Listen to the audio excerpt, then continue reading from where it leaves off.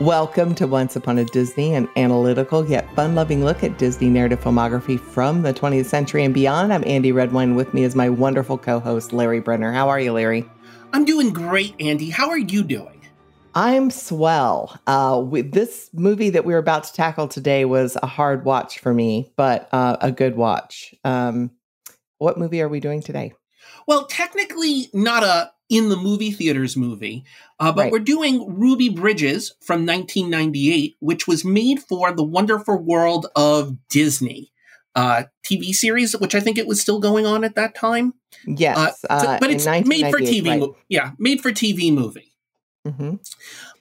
Andie, I know you got a ton of key facts about this one. Would you mind sharing?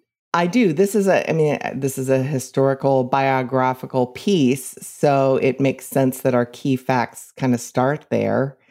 Gannett News Services, Mike Hughes, and Tribune Media Services, Jay Bobbin, interviewed Ruby Bridges Hall in January of 1998 to shed light on the film and to place it in a historical context.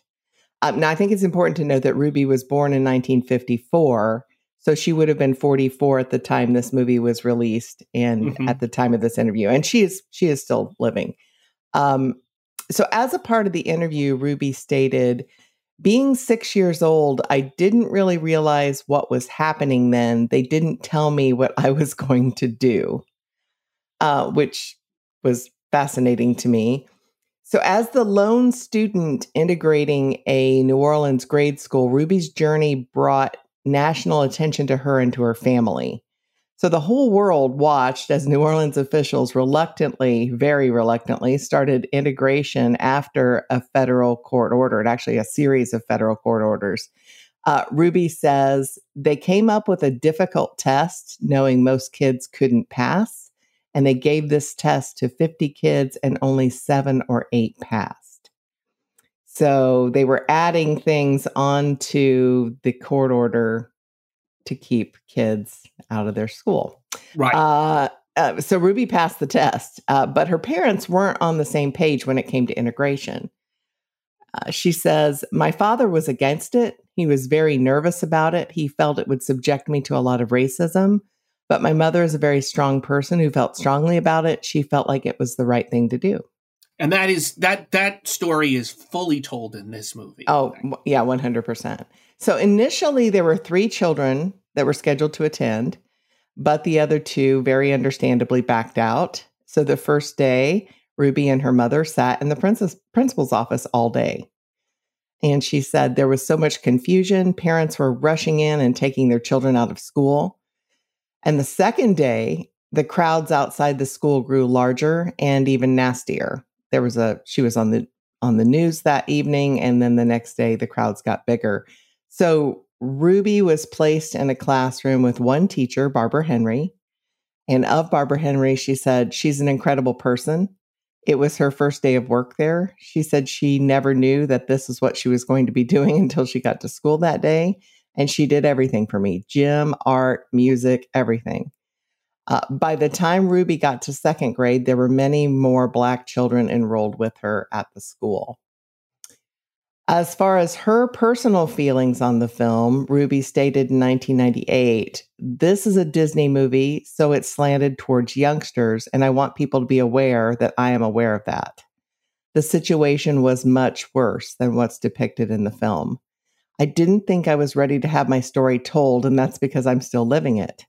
I'm an ambassador for literacy, and I'm always humbled and even taken aback by the response of the kids when I visit schools.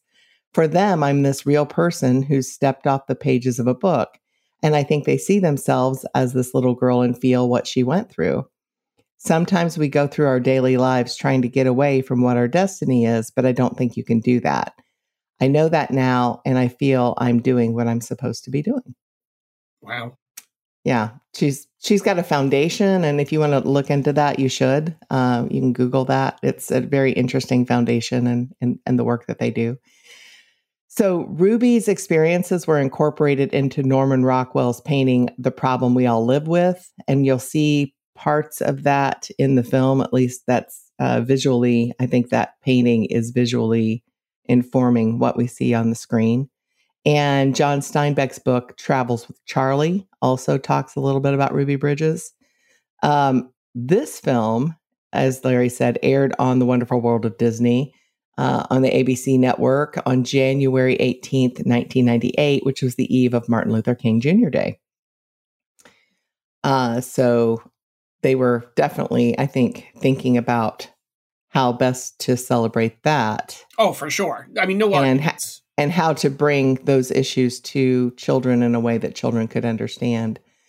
In a formal complaint this is more recent, on March 6th, 2023, a parent at North Shore Elementary School in Tampa, Florida, said the use of racist slurs and scenes of white people threatening Ruby as she entered a school could result in students learning that white people hate Black people. And a review board concluded the film could be used as part of the curriculum of Pinellas County schools. Tori Ann Johnson, who's the screenwriter for this film, Ruby Bridges, made this statement after the committee's findings. She says, "While I don't think it should ever have had come to a vote, I am proud of and grateful to the people who did the right thing.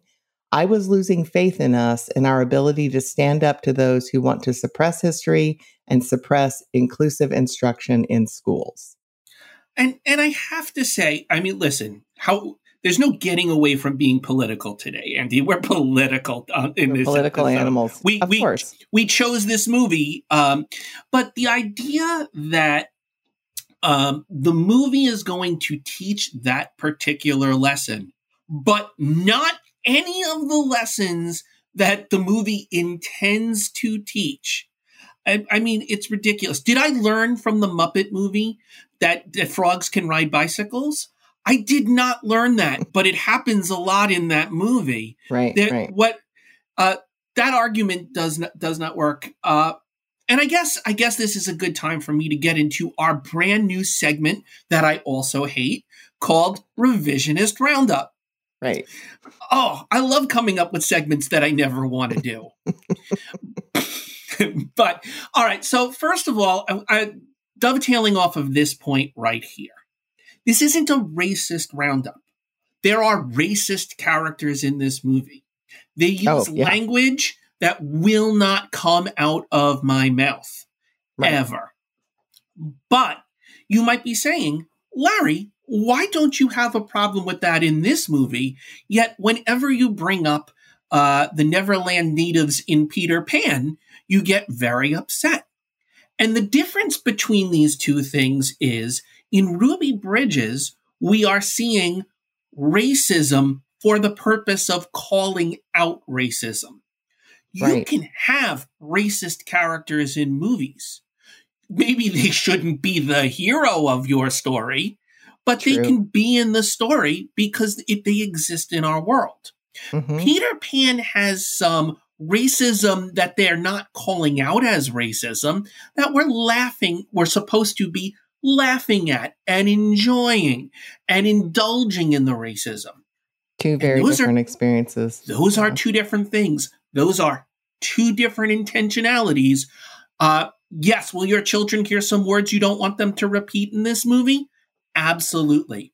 Will the movie let you know that they should not say those words? Oh, yep. Yeah. When you see those words in the eyes of a young person, that they're being directed at this very innocent little girl, it is, it's going to stick with me for a very long time. And if by some chance you're concerned your kid might start repeating those words, that's called time to parent and have a conversation with your child and explicitly tell them, don't use those words. Right. That's the solution. But it certainly isn't to pretend racism never existed or doesn't exist today. But I actually want to take issue with something in this movie. First of all, what's that? Oh, okay. So I want to say this and then I'll say that.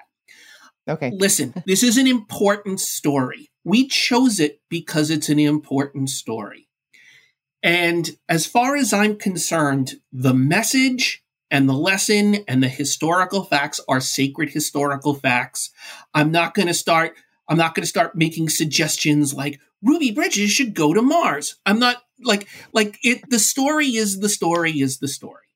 Right. Where we can critique the story is in terms of execution, not in terms of Ruby Bridges' life and struggle, but in terms of execution. And one place which I feel like critiquing is there is a scene in which the school teacher, Mrs. Henry, speaks to Ruby about how slavery ended in the United States. And I want to say two things about it. First of all, I want to say, unfortunately, this is how I was taught in elementary school, how slavery ended. Oh, same. Yes. Same. So from that perspective, it's realistic. By 1998, however, we should realize the end of slavery should not be taught this way. And even if we're showing it historically, there needs to be a voice somewhere in this film that says it's actually more complicated than that. What Miss Henry says to Ruby is essentially, there were people in the South and they had slaves and they thought that was good. But up in the North, people knew that it was wrong and they fought a war to free all the slaves in the South. And I wish that story were true. But it is far more complicated. It is far more political. Look, slavery is bad, but was everybody in the North fighting for ideals? I don't know that we can say that. No, I don't know that we can say. I don't know that we can say that at all. And to make it so like the North are the unequivocal idealists, I think that is revisionist history and does not reflect the historical record. Right. So I don't want to leave that unchallenged. I don't really want to go too much more into it, but I feel like we need to call it out. Yeah, I agree. Okay, so let's get into plot. Oh, please do that. and listen. As important as this movie is, I'm gonna have some critiques about plot.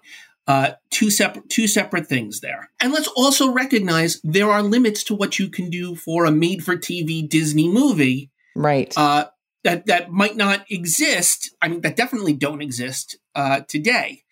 Right. I mean, I think Tori Ann Johnson is as the screenwriter is leaping tall buildings in a single bound. I mean, this is a lot of heavy lifting to make this a story that young people can grasp, and at the same time, families can talk about. But it's tough. Because if you were making The Wizard of Oz today in 1939, no one would let you do 40 minutes in Kansas before you get to Oz. Right. And by the same token, looking at this movie today, there are things we would not do today with Ruby Bridges. And I think that's fair. And you know what? If we're wrong, let us know. Tell us. That's how we grow. So let's get into the plot here. And we're going to begin with the Manish Tana. And we're going to ask, why does this movie start where it starts? And as I recall, we start in an African-American community where we see some kids playing baseball as pretty much the whole neighborhood. I get the sense it's a neighborhood game, is watching and cheering. Ruby runs for home base.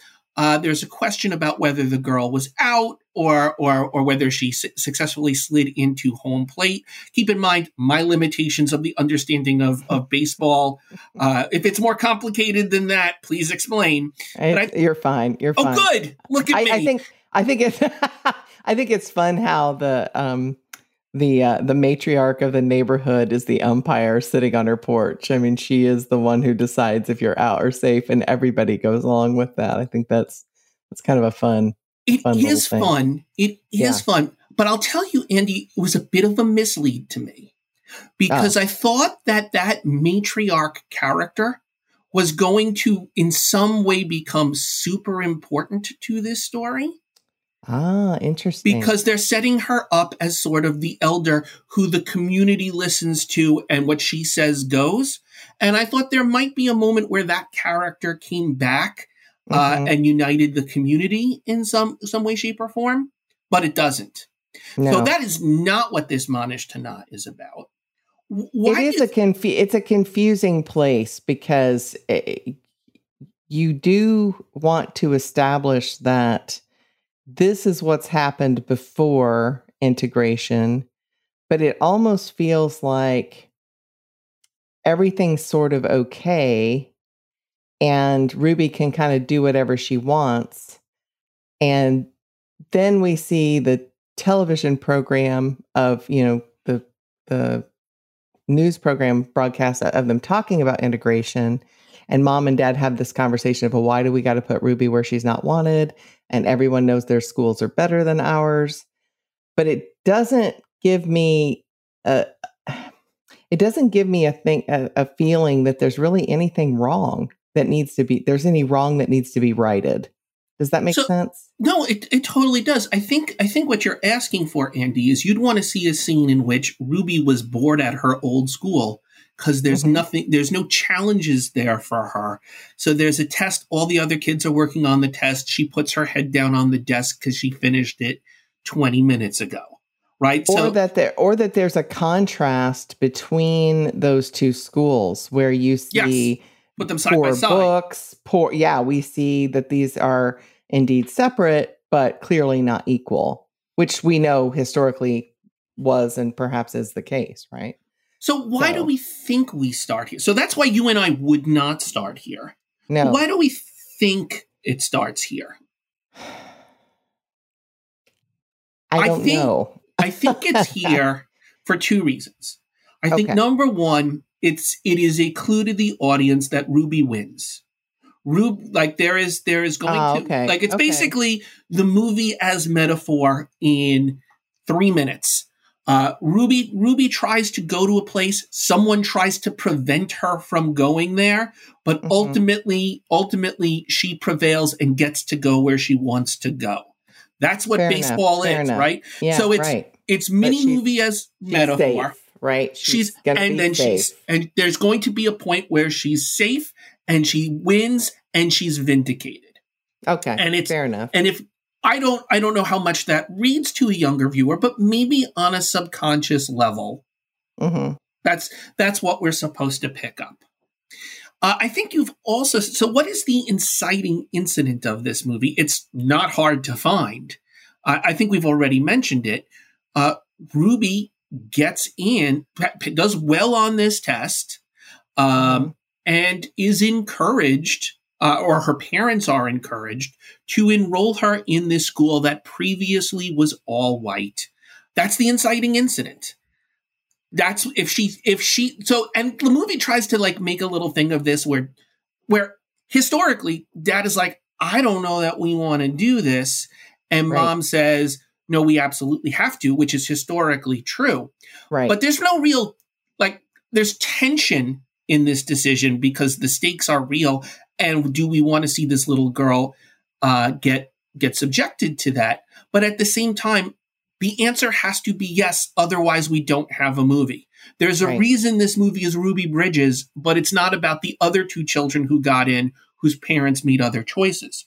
Although, I might want to see those conversations too.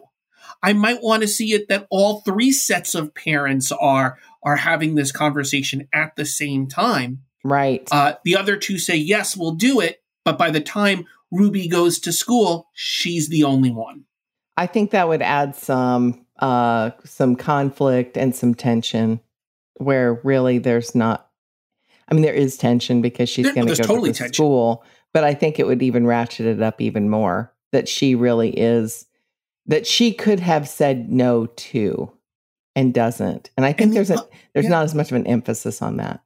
It feels like if Ruby doesn't say yes, then there's no other child who had the opportunity to say yes. And part of what makes this story exceptional is that Ruby's mother did say yes to this. And I don't know. Again, that's a detail, but I think you could get some pathos out of it. That initially Ruby's told you're going to be one of 3 girls, and then you find out that the other 2 aren't coming. I think there's something there. Yeah. All right. But then we get to the rising action. And I'm actually going to get through rising action pretty quickly because this story doesn't develop cinematically, in which the stakes are ever escalating, leading towards a climax. Mm-hmm. It is more faithful, I think, to the biographical details. So you described that first day where they spent the entire time in the principal's office. We meet Ruby's teacher. We watch her, of course, go past the crowds of angry people yelling horrible things to her. Which is amazing. That's worth your time. This movie's worth your time for that scene and that scene alone. Oh, inarguably. But then the movie kind of stays in that place because the problem continues and persists. We see that Ruby stops eating, and we learn that the reason that she stops eating is because there's a woman outside constantly telling her that she's poisoning her, which, by the way, really did happen. There really was that woman constantly threatening to poison her. And she meets with a child psychologist over the course of that year. But in terms of like events, this is more a story where there's just a constant pressure at this level, and it doesn't necessarily escalate. It doesn't. Eventually, some kids start going into the school, and that like lets off a little steam, but they're in a different classroom and they're not with her. Basically, we watch her suffer through this year. And there are moments of joy and there are moments of celebration, but it isn't a traditional plot structure, right? It's definitely going for this is a biographical drama, and we're trying, we're not trying to create a plot where there isn't a plot. Although there are some places where I think they created some plot. And we'll talk about that in a second. So we get towards the end of the year, which is where I think the movie says we're heading towards a climax. Andie, yes. Can you identify the climax of this movie? I think it's that everybody gets along. There is confrontation in this movie. And I think the confrontation is the climax. But what is that confrontation? And I think the climax of this movie is the confrontation between the teacher, Mrs. Henry, and the vice principal. Miss Henry and the vice principal, Miss Woodmere. At the end of the movie, Miss Henry is very excited. Ruby has done great on the test at the end of the year.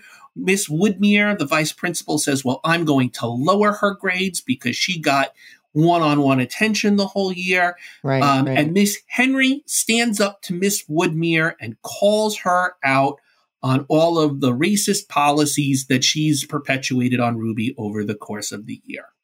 That is, I think, as close to a conflict climax as we get in this movie. There's a problem with that, though. A big problem with that, because the movie is about Ruby, right?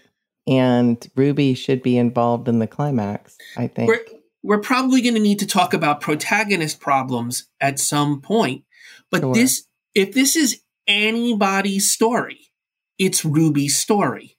Mm-hmm. And Miss Woodmere may be Ruby's antagonist. Maybe. I think she's got a different one, but maybe. But Ruby needs to be present at the climax of her movie. Right. She needs to physically be there. She needs to say something or do something if that's what you think. If that's what you think the climax of the movie is. Although I think this is an important part of the movie. I mean, I think it's a climax to a B story, right? Because the tension between those two women and what's going on with Mrs. Henry at the school is a B story and a good one, but it's not It's a the A good story one, of the movie. and I'm not sure it ever really happened. I mean, Right. I'm not a scholar, but I don't know that Miss Henry and Miss Woodmere ever had this conversation, and I don't know that Ruby knows that this conversation ever happened. Right? She's a 6-year-old girl. Is someone telling Right. her what the teacher Right. said to the vice principal? So that's a place where I feel like we fictionalize the story to create a climax, but I don't know that we need this, because I think the real antagonist of this movie is the crowd outside the school. Oh, yeah. Yeah. And the crowd that's bullying them and keeping the family from working and keeping the family from going to the grocery store. And it's the crowd. Yeah. It is totally the crowd. So I would say what we want at the climax of this is to see that Ruby's relationship with the crowd, her ability to handle that crowd, needs to be in some way changed. Mm-hmm. And maybe we see the day where the crowd has dwindled down and it's lost its power. Maybe we see in the second grade other African American children going to that school, and she's not the only one anymore. Right. And she doesn't need the federal agents to protect. The federal agents saying goodbye, they don't need to protect her anymore. Something that says that she has triumphed over her adversary, which is the mob. Right, because this movie isn't so much about white people accepting her, and that's why she went to school. The reason she went to school was to open the door for other Black children to be able to attend that school. Yeah, and I think there's an idea of like we're trying to teach the lesson. You just have to give people a chance, and when you get to know them, and I don't think that's what this story is. This story is you have to fight and claw for your right to get a good education, and in doing that, you pave the way for other people to get that education. If Ruby goes to school, and there are 6 or 7 other African American children going to that school, they're there because of the battle she fought. That's right. And won, right? And won. I think there's another climactic moment, perhaps, when she's sitting on the bench with Mrs. Henry and she's finally invited to do recess with the other children. Kind of. But it's not a confrontation. Do you know? It's not. It's been a confrontation, and it's like all of a sudden the other kids just go, "Okay, you can play with us." I mean, one of the kids says, "My mother says I'm not allowed to play with you." Right. And Ruby shows that doesn't bother her. Right. But I don't know that Ruby ever really wanted to be friends with that particular kid anyway. Right. It's almost like, yeah, it's not. It's annoying. So listen.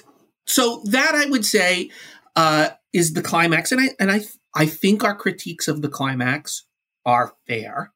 When Ruby, as a human, not as a character, but when she says this is a Disney movie, and I want people to be aware that I'm aware of that, and that the situation was much worse than what's depicted, I think we owe it to this story to dig into the much worse and see where she thinks it. Where did it change for you? Like, what happened? Right. At what moment did it change? Because something changed to the point where now, I mean, when she was an adult in her 40s, she was volunteering at that same school, right? So something changed. When did it change? I wouldn't mind seeing her at 40 talking to children, looking out to a crowd of an integrated school and seeing kids of various backgrounds hanging out as if it's no big deal. Right? That would have been some great falling action. The movie doesn't give us much in falling action. It basically freezes frame and then text appears and says, because of what Ruby Bridges did, blah, blah, blah, blah, blah, blah, blah. I mean, I know this movie's meant for educational purposes, right? And it is a little bit didactic at times. Sure. But I'm not sure, I'm with you, I'm not sure the end game of everyone listening to each other and being friends and integrating is super satisfying after the violence that we've encountered in that with that crowd. It also, I mean, the climax has little to do with Ruby and much more to do with the adults in her life that are working through their own barriers, and probably so that families can talk about the concerns after the movie's over, maybe. But it doesn't feel like Ruby really wins. It also implies that the problem is solved. Exactly. Yes. And spoilers for real life, listener. This problem persists to this day. The details of the problem have changed. Mindsets have changed. Some for the better, some less so.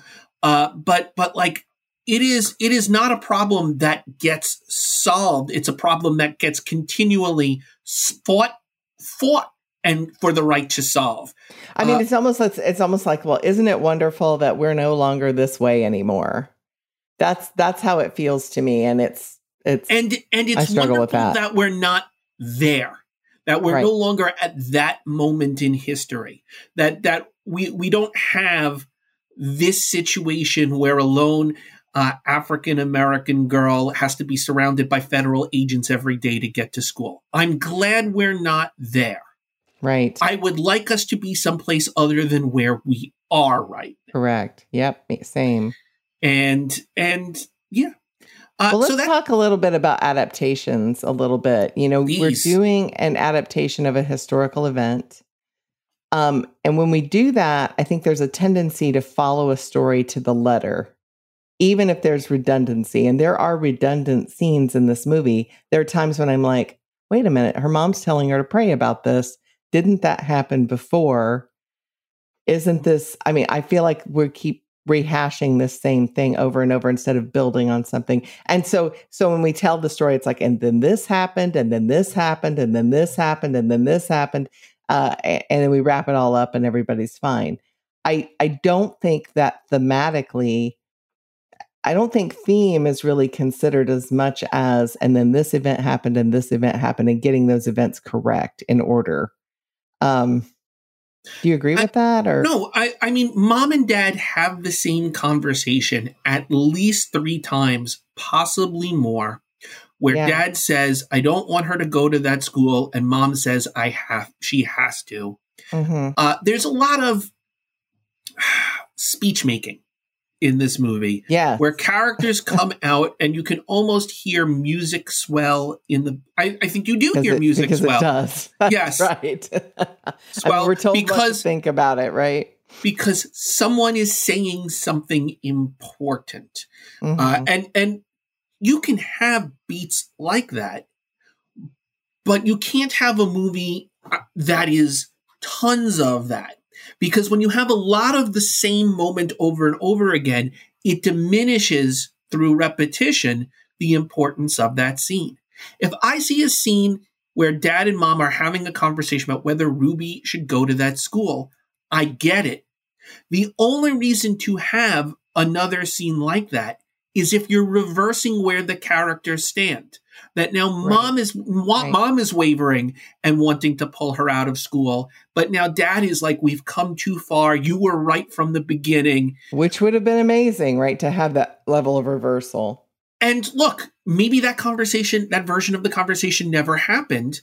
And historically, mom and dad stayed exactly where they were for that whole year. So you don't want to create that scene. But if it's the same exact scene, or with just a minor variation, seeing that sort of thing once is enough.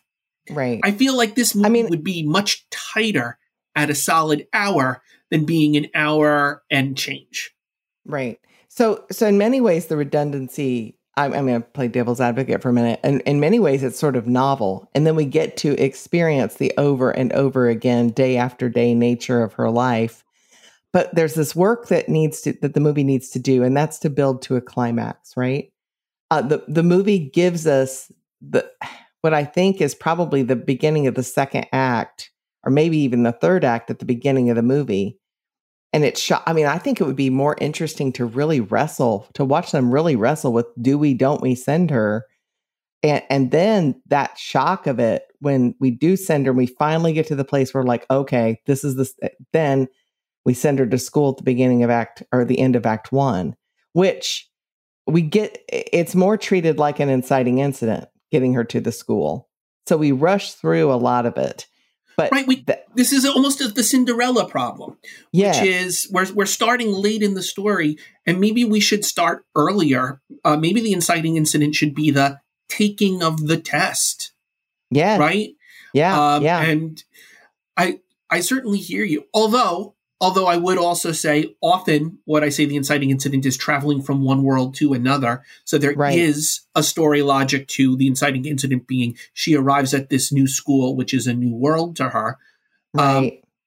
I just think there are different ways to do it. A lot of what this movie does is, I think, when it's not focused on Ruby, it tries to create storylines for characters in the movie who aren't her.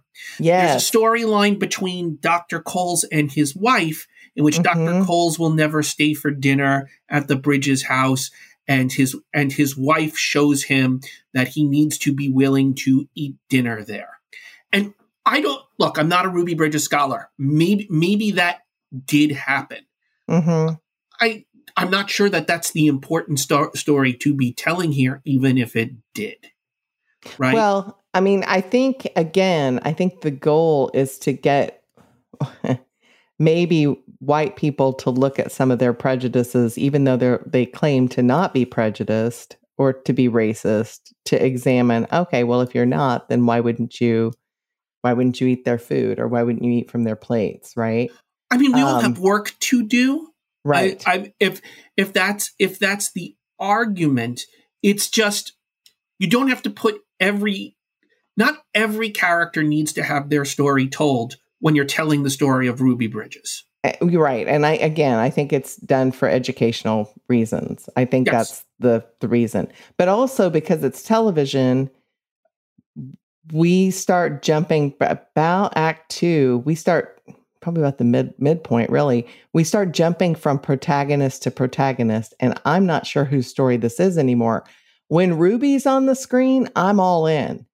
But when these other ancillary characters are talking about Ruby, I tune out. There are 4 other characters we could identify as the protagonist. We could identify her mom as the protagonist. Early on, I actually thought it might be the story of her mom more than the story of her, because her mom goes with her to school for those first 2 days. And I was wondering if whose viewpoint we were supposed to be in those scenes. Or her dad, right? Who really suffers a lot because of this. I mean, his level of suffering because of this decision is pretty high. Miss Henry is considered a protagonist in this story. Her struggle with the other teachers and the vice principal. It's that, and as I said earlier, that's given the most weight as climax. And then Dr. Coles, right? Dr. Coles is given some protagonist function here either. That is a lot of characters to be following for an hour and 20-something minutes. Right. And I don't necessarily think you need to get rid of all of those perspectives. If I was going to cut just one, it would be either Miss Henry or Dr. Coles. If I was going to cut just 2, it would be both of them. If I was going to cut another, I'd probably cut either her mom or her dad. It almost feels like we're adding more protagonists just for the sake of variety of scenes. Well, and maybe keep them, Larry, but don't give them the emotional weight of the scene. Keep it with Ruby. I mean, we see her shouldering some of that emotional weight, but we also she's kind of removed from it in a lot of ways, because there are so many scenes with adults talking and she's not part of it. I want her in the center of these conflicts the adults are having. And I want her asking the NAACP representatives the harder questions, not her mom, right? I want her engaging the federal marshal and possibly the vice principal. But I also get that there's a detachment in this film because because there's this belief that we want children to come away from this not worrying that the adults eventually will handle it and hash it out or something, maybe. There could be a scene where Ruby could talk to Dr. Coles about how important it is that he stay for dinner. Mm-hmm. That might have happened. Or just, why won't you stay? That's it. Like, I wish you'd stay for dinner. You know, I made this. Yes, I made this because I know you like it. Something along those lines, and we see her affect change. Or you give me the mom and dad arguing scene, but what we see is Ruby overhears it. Because even though they think they're having the conversation privately, the walls are thin, and Ruby's hearing every word. You don't even have to change the scene. But now it's about her having information that she's not supposed to have, that her dad doesn't want her to go. Right. Again, this movie is an important movie telling an important story. I think if we're making it today, we make some different choices. Sure. Let's talk about characters a little bit. Ruby Bridges, who I think Chaz Bonet does an amazing job. What an amazing young girl, an amazing young actor. I really hope they had a therapist working with her other than Kevin Pollak, because those scenes of going up to the school and having those people shout at you. I mean, I'm sure they shot it so that she wasn't, dealing with that. But boy, how traumatizing would that be? Sometimes the camera, like for example, the scene in which like you see someone being hung or you see like someone pointing at a coffin, the camera takes the place of her eyes, and you have to hope that the actress actually wasn't there that day. Right. So I don't know how you could watch this movie and not root for Ruby. There's a couple of moments in that story where I was like, oh, she is a little kid. At one point, she's talking to her friend about her school, and she says, "You know what's the great thing about my school? I'm the only kid in the whole school." Which was a great moment. I want more of that in this movie. I want her saying, "No, my school is really private because I'm the only one," right? And more of those moments where she's wrestling with her experience and what's going on with her. I felt that they were dealing with some limitations of what they felt a young actress could handle. And we have a bunch of scenes between her and Dr. Coles where we're watching her draw. And those scenes feel a little bit long. If I get to be the eyes, like a fly on the wall during someone's therapy session, I probably want to see just the results of the drawing and not watch the actual drawing. I want to hear the conversations a little bit more than I do. As it is, I don't know how. I know that she has therapy and therapy helps. I don't actually get to see the moment in therapy where things turn around for her. Right. Agree. There is a neat scene in those therapy scenes where there's all sorts, like there's a drawing and like different people are missing different things, and they never explicitly call out. It's very writery. I don't believe that this is actually what her drawing is, but it's like, why don't you have a mouth in this picture? Why doesn't this person have ears? And like on the one point, I liked it. I like that they didn't have a scene where they explained it. So if you're a kid, you can do the work and you could ask a kid who's watching this movie, why do you think Ruby doesn't have a mouth in the picture she drew? And maybe the kid comes with, well, maybe she feels like nobody listens to what she has to say. Like she has no voice and the other person has no ears and wouldn't hear her even if she had a, like that's sort of, I would love to watch as a class lesson, kids answering the question, why do you think she drew it the way she drew it? So on the one hand, you make an interesting point about the limitations that kids might have. Like maybe they keep her in this movie isolated from the experience because it is so traumatizing, right? There are sometimes look, I don't like talking about performance, but there's sometimes she's a 6-year-old girl, and like there's a scene which there's a moment where the smile should be happening later, but the smile is creeping out a little before the cue because she's having a good time being in a movie. Right. I still thought that was adorable, and I don't know that like that needs to be fixed. I'm just, It's adorable. It's hard to have your movie rest on a living, breathing 6-year-old child, which is why so often you go to animation and you have older voice actors playing 6-year-olds. That makes a lot of sense, doesn't it? Evan Bridges, played by Michael Beach.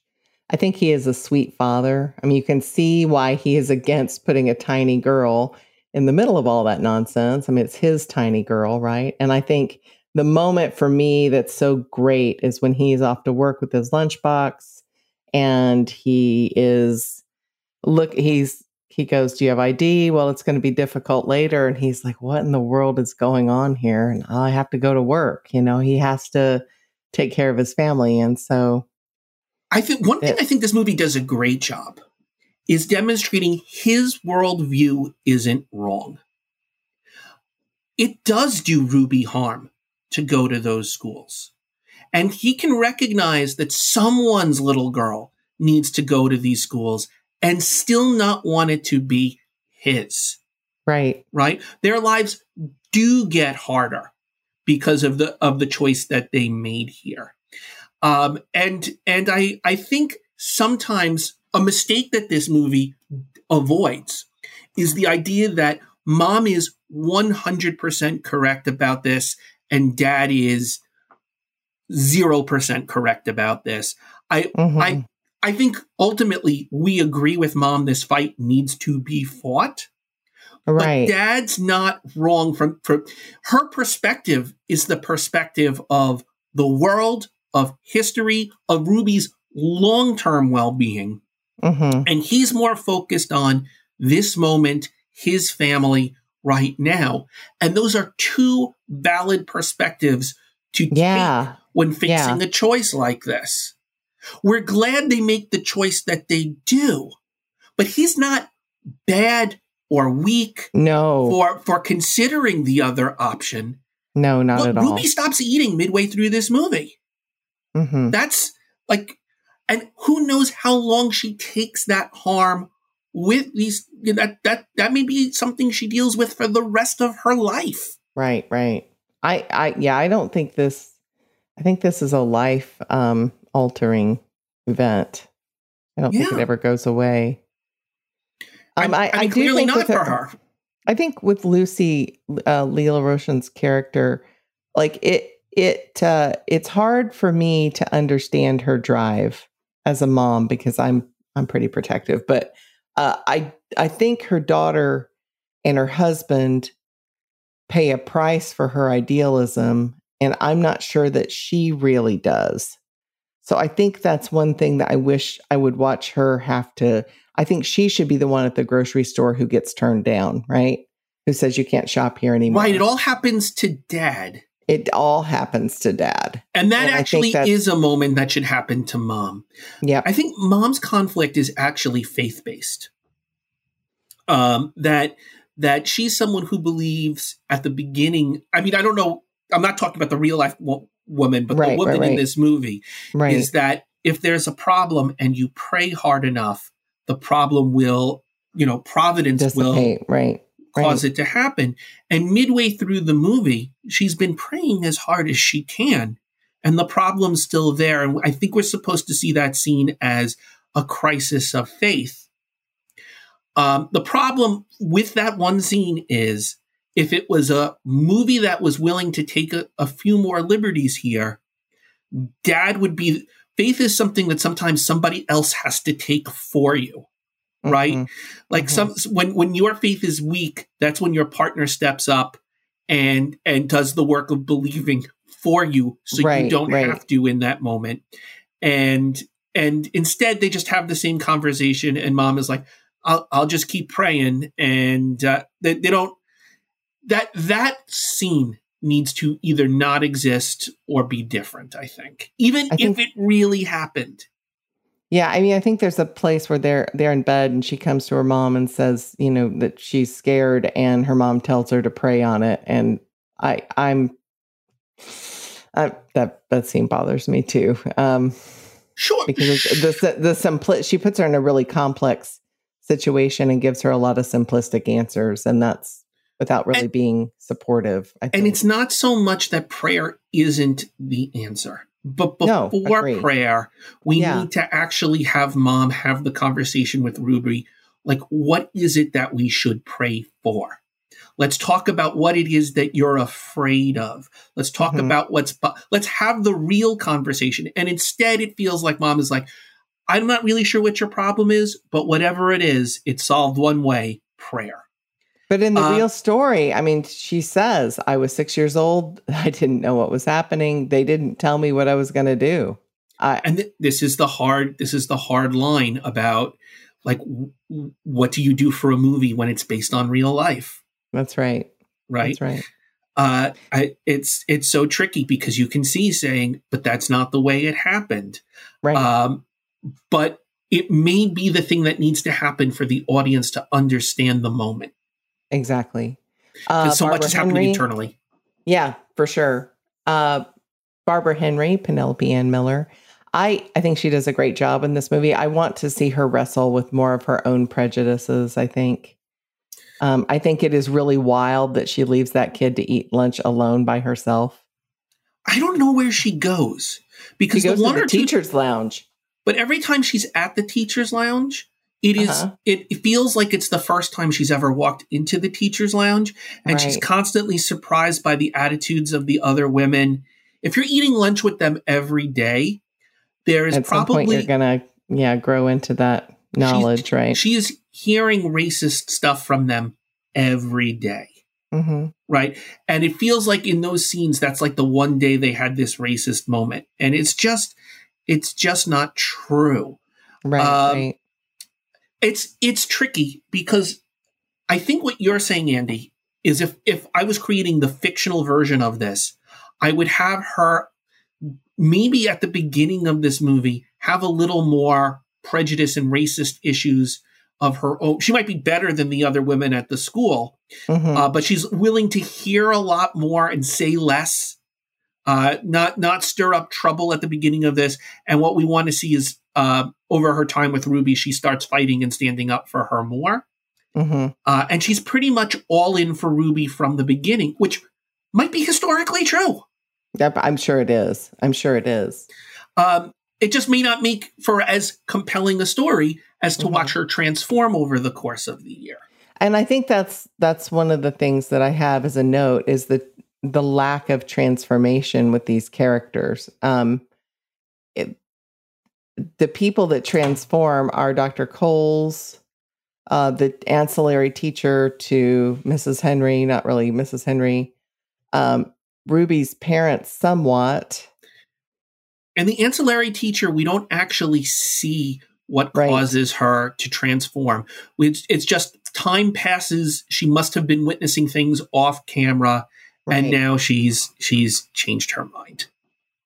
Yeah, it's Miss Woodmere, who is, I think she's the vice principal, but she's the vice principal, but not the principal, which raises a question for me. Who's why not the principal? Why is the principal in this movie? And I don't know that I'm right about this, Andie, and man, I wish I'd looked it up. But I think the answer is the principal is a real person who, in real life, and this vice principal is completely fictional because it's okay to make a depiction of a completely fictional person this level of racist and not get sued. Oh, this level of wickedness, right. She truly encapsulates that wickedness, doesn't she? And not claim you're being defamatory to a real person. Of all the characters, and it's not because she's racist that I feel like she's fictional. It's because there is this principal and superintendent who we never see. And it's always the vice principal who's in this position. And it implies that the racism, like she's at the top of the racism pyramid, that maybe it doesn't get extended to the principal by his absence. Is that? Yeah, that's fair. I mean, I didn't really think about the legal aspects of this, but you're probably not wrong. But she's also, I mean, she's loathsome. Completely. I mean, she's Diana Scarwood. I mean, if you saw her in the thing I remember seeing her in was Mommy Dearest. But she really has this look on her face where she is just, it's disturbing. I feel like performance. The threat that she makes to lower Ruby's scores at the end of the year is not something that happened. Because it seems like a single teacher standing up to her is enough for that, or two teachers standing up to her is enough to keep that from happening. But also, like, yeah, what happens when people find out you did that? It's not a perfect crime. If I was writing this, I would make Miss Woodmere have a really good mask of, listen, I have parents complaining. It's not that I'm racist. Right. It's she'd be a little more like Scar, right? being able, and then have the mask drop. Right. This character has no mask. She's basically like, where, like, she would hang out with Cruella de Vil, and she'd be like, hey, yeah, puppies. Can if you buy another 100, we could be sisters and wear matching outfits. There's no part of her that makes you say, like, why? This is the reason she's the vice principal of the school. And there's a story to be had about, like, maybe a woman being the vice principal of this school, right? Who is subordinate to male characters, but has to do all of the work and is delegated with dealing with the Ruby Bridges situation. Right. Like she's probably in the real life version of a character who I don't know is a real life person, probably had to struggle with her own battles with prejudice, which might make it worse that she's inflicting harm on Ruby Bridges. It could be a cycle of there's richness to be tapped here. But it's all on one level. She always looks like she smells something bad in the room. Right. And I think part of that might be just because, again, this is an educational piece. And again, like I said, it's didactic. I think they just don't want to have any kind of moral ambiguity in this movie. I think that's the reason. But I think the movie suffers because of it. Moral ambiguity. We live in a morally ambiguous world. I know how to behave in a didactic world of good versus evil. It's all of the gray that's around me that really, how do I navigate my behavior in a world where this person is my boss and they're doing something wrong. And if she is, I like her as a person, but then I find out she's racist. Like, those are situations that you find yourself in. And you and in that way, we're talking about Dr. Coles, right? We like him as a person, and then we find out he's racist, right? I think not really. So one of the things that was coming on look, the movie portrays it as like he's got this hang up about eating with the family that is a holdover of perhaps the way that he was raised and taught that he needs to examine. Right? It's not necessarily racism as it is ingrained behavior, unexamined behavior. But beyond that, I don't know how appropriate it is for the psychologist to eat with the whole family, because that implies he's there for everybody. And the psychologist is really supposed to have a relationship just with Ruby. Like, I mean, I expected his wife. I don't know why he brings his wife with him to the house every day.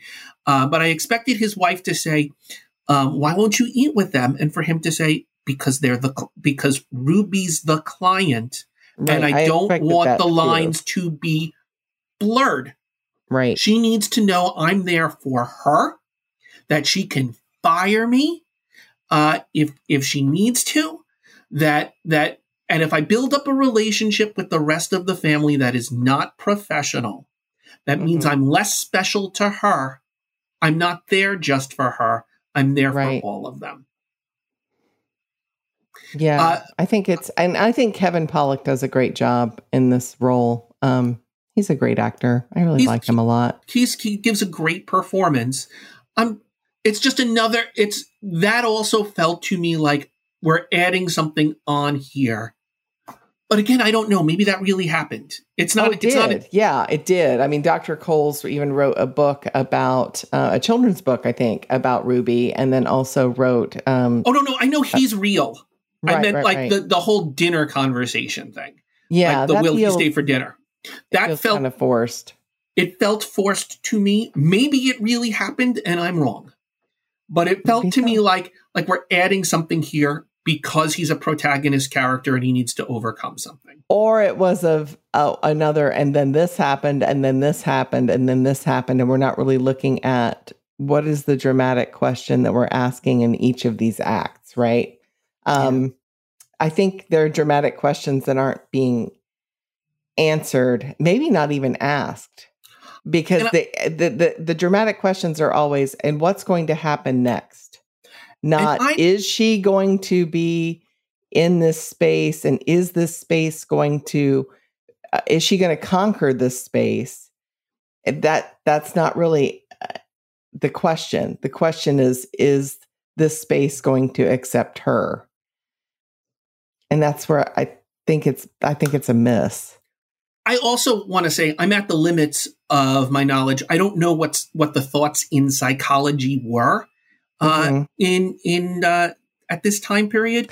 I think I was surprised. Were more involved. I think you could be more involved with your characters. I don't think there was the professional distance that we see now. Yeah, I mean that could be a limit. I was also surprised that he always went to see her in full military uniform, because I don't know what the rules are for that. It seems that this is something he's doing on his own time, and not that the government has assigned him to be her therapist.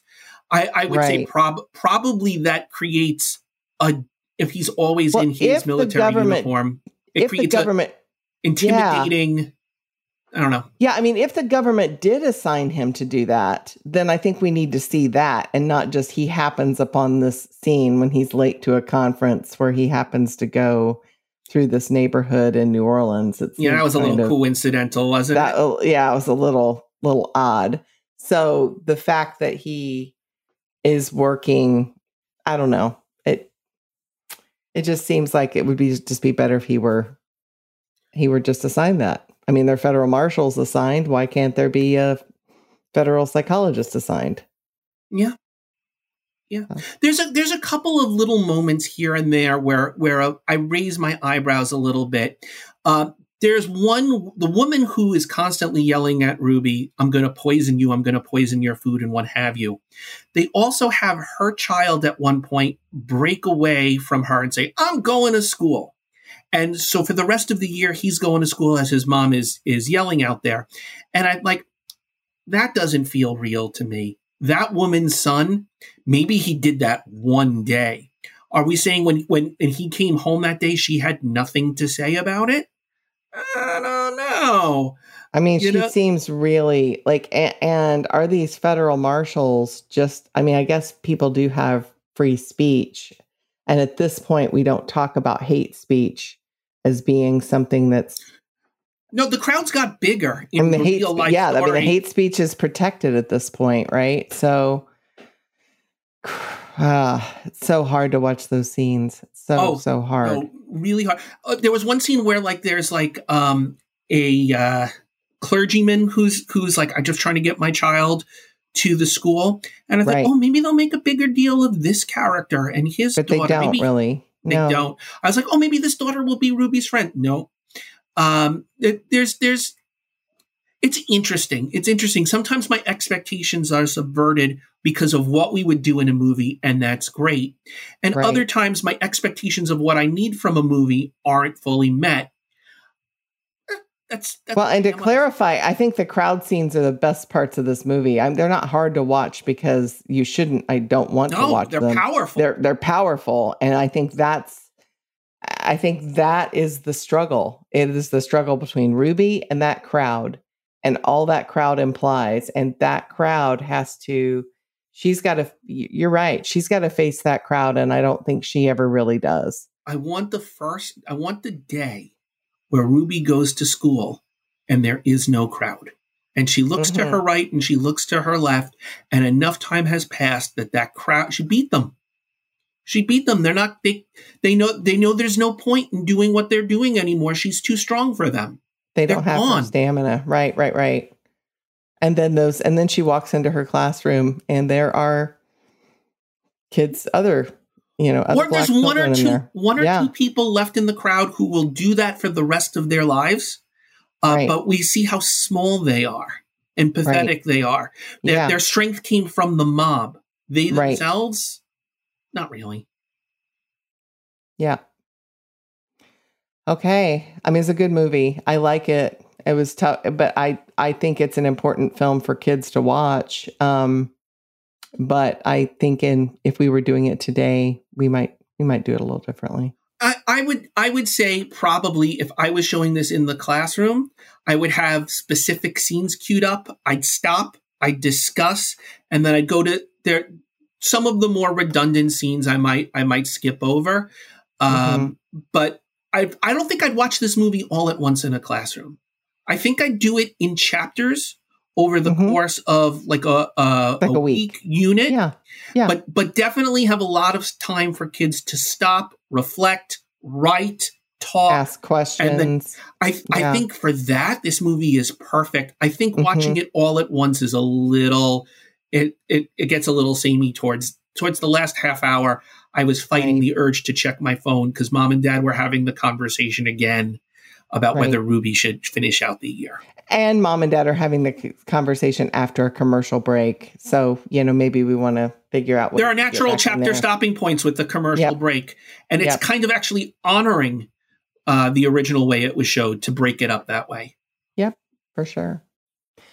Well, what movie are we doing next week, Larry? Next week, we are doing Oliver and Company. And if you want to talk about adaptation, Andie, I'm excited to talk about adapting Dickens. Again, this is not the first thing we've seen that adapted Dickens, but we're adapting Dickens again. But this time, it's an adaptation of Oliver Twist, an animated adaptation. And there's dogs in it. And there are dogs in it, although I like the cat better. Well, friends, if you like what you're hearing, will you do us a favor and share this podcast with another Disney or classic movie fan? And please check out our Once Upon a Disney Facebook page or drop us a line in our mailbag at onceuponadisneypodcast@gmail.com. We really want to hear from you. So until next time, friends, see you real soon. See you real soon.